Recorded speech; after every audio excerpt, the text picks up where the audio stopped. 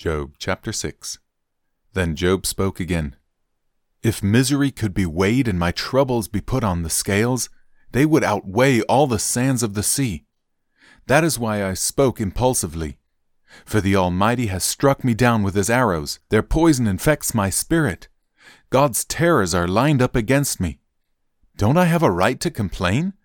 Don't wild donkeys bray when they find no grass, and oxen bellow when they have no food?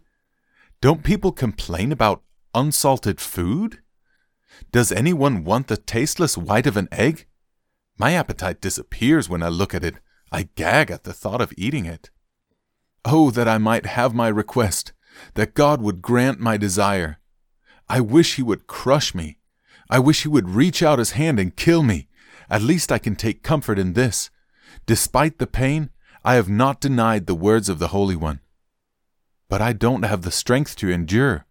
I have nothing to live for. Do I have the strength of a stone? Is my body made of bronze?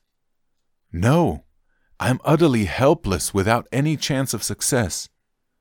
One should be kind to a fainting friend, but you accuse me without any fear of the Almighty. My brothers, you have proved as unreliable as a seasonal brook that overflows its banks in the spring when it is swollen with ice and melting snow. But when the hot weather arrives, the water disappears. The brook vanishes in the heat. The caravans turn aside to be refreshed, but there is nothing to drink, so they die. The caravans from Tema search for this water. The travelers from Sheba hope to find it. They count on it, but are disappointed. When they arrive, their hopes are dashed. You, too, have given no help. You have seen my calamity, and you are afraid. But why? Have I ever asked you for a gift? Have I begged for anything of yours for myself? Have I asked you to rescue me from my enemies, or to save me from ruthless people? Teach me, and I will keep quiet. Show me what I have done wrong.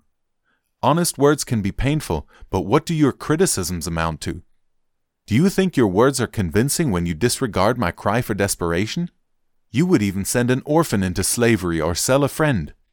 Look at me. Would I lie to your face? Stop assuming my guilt, for I have done no wrong. Do you think I am lying? Don't I know the difference between right and wrong?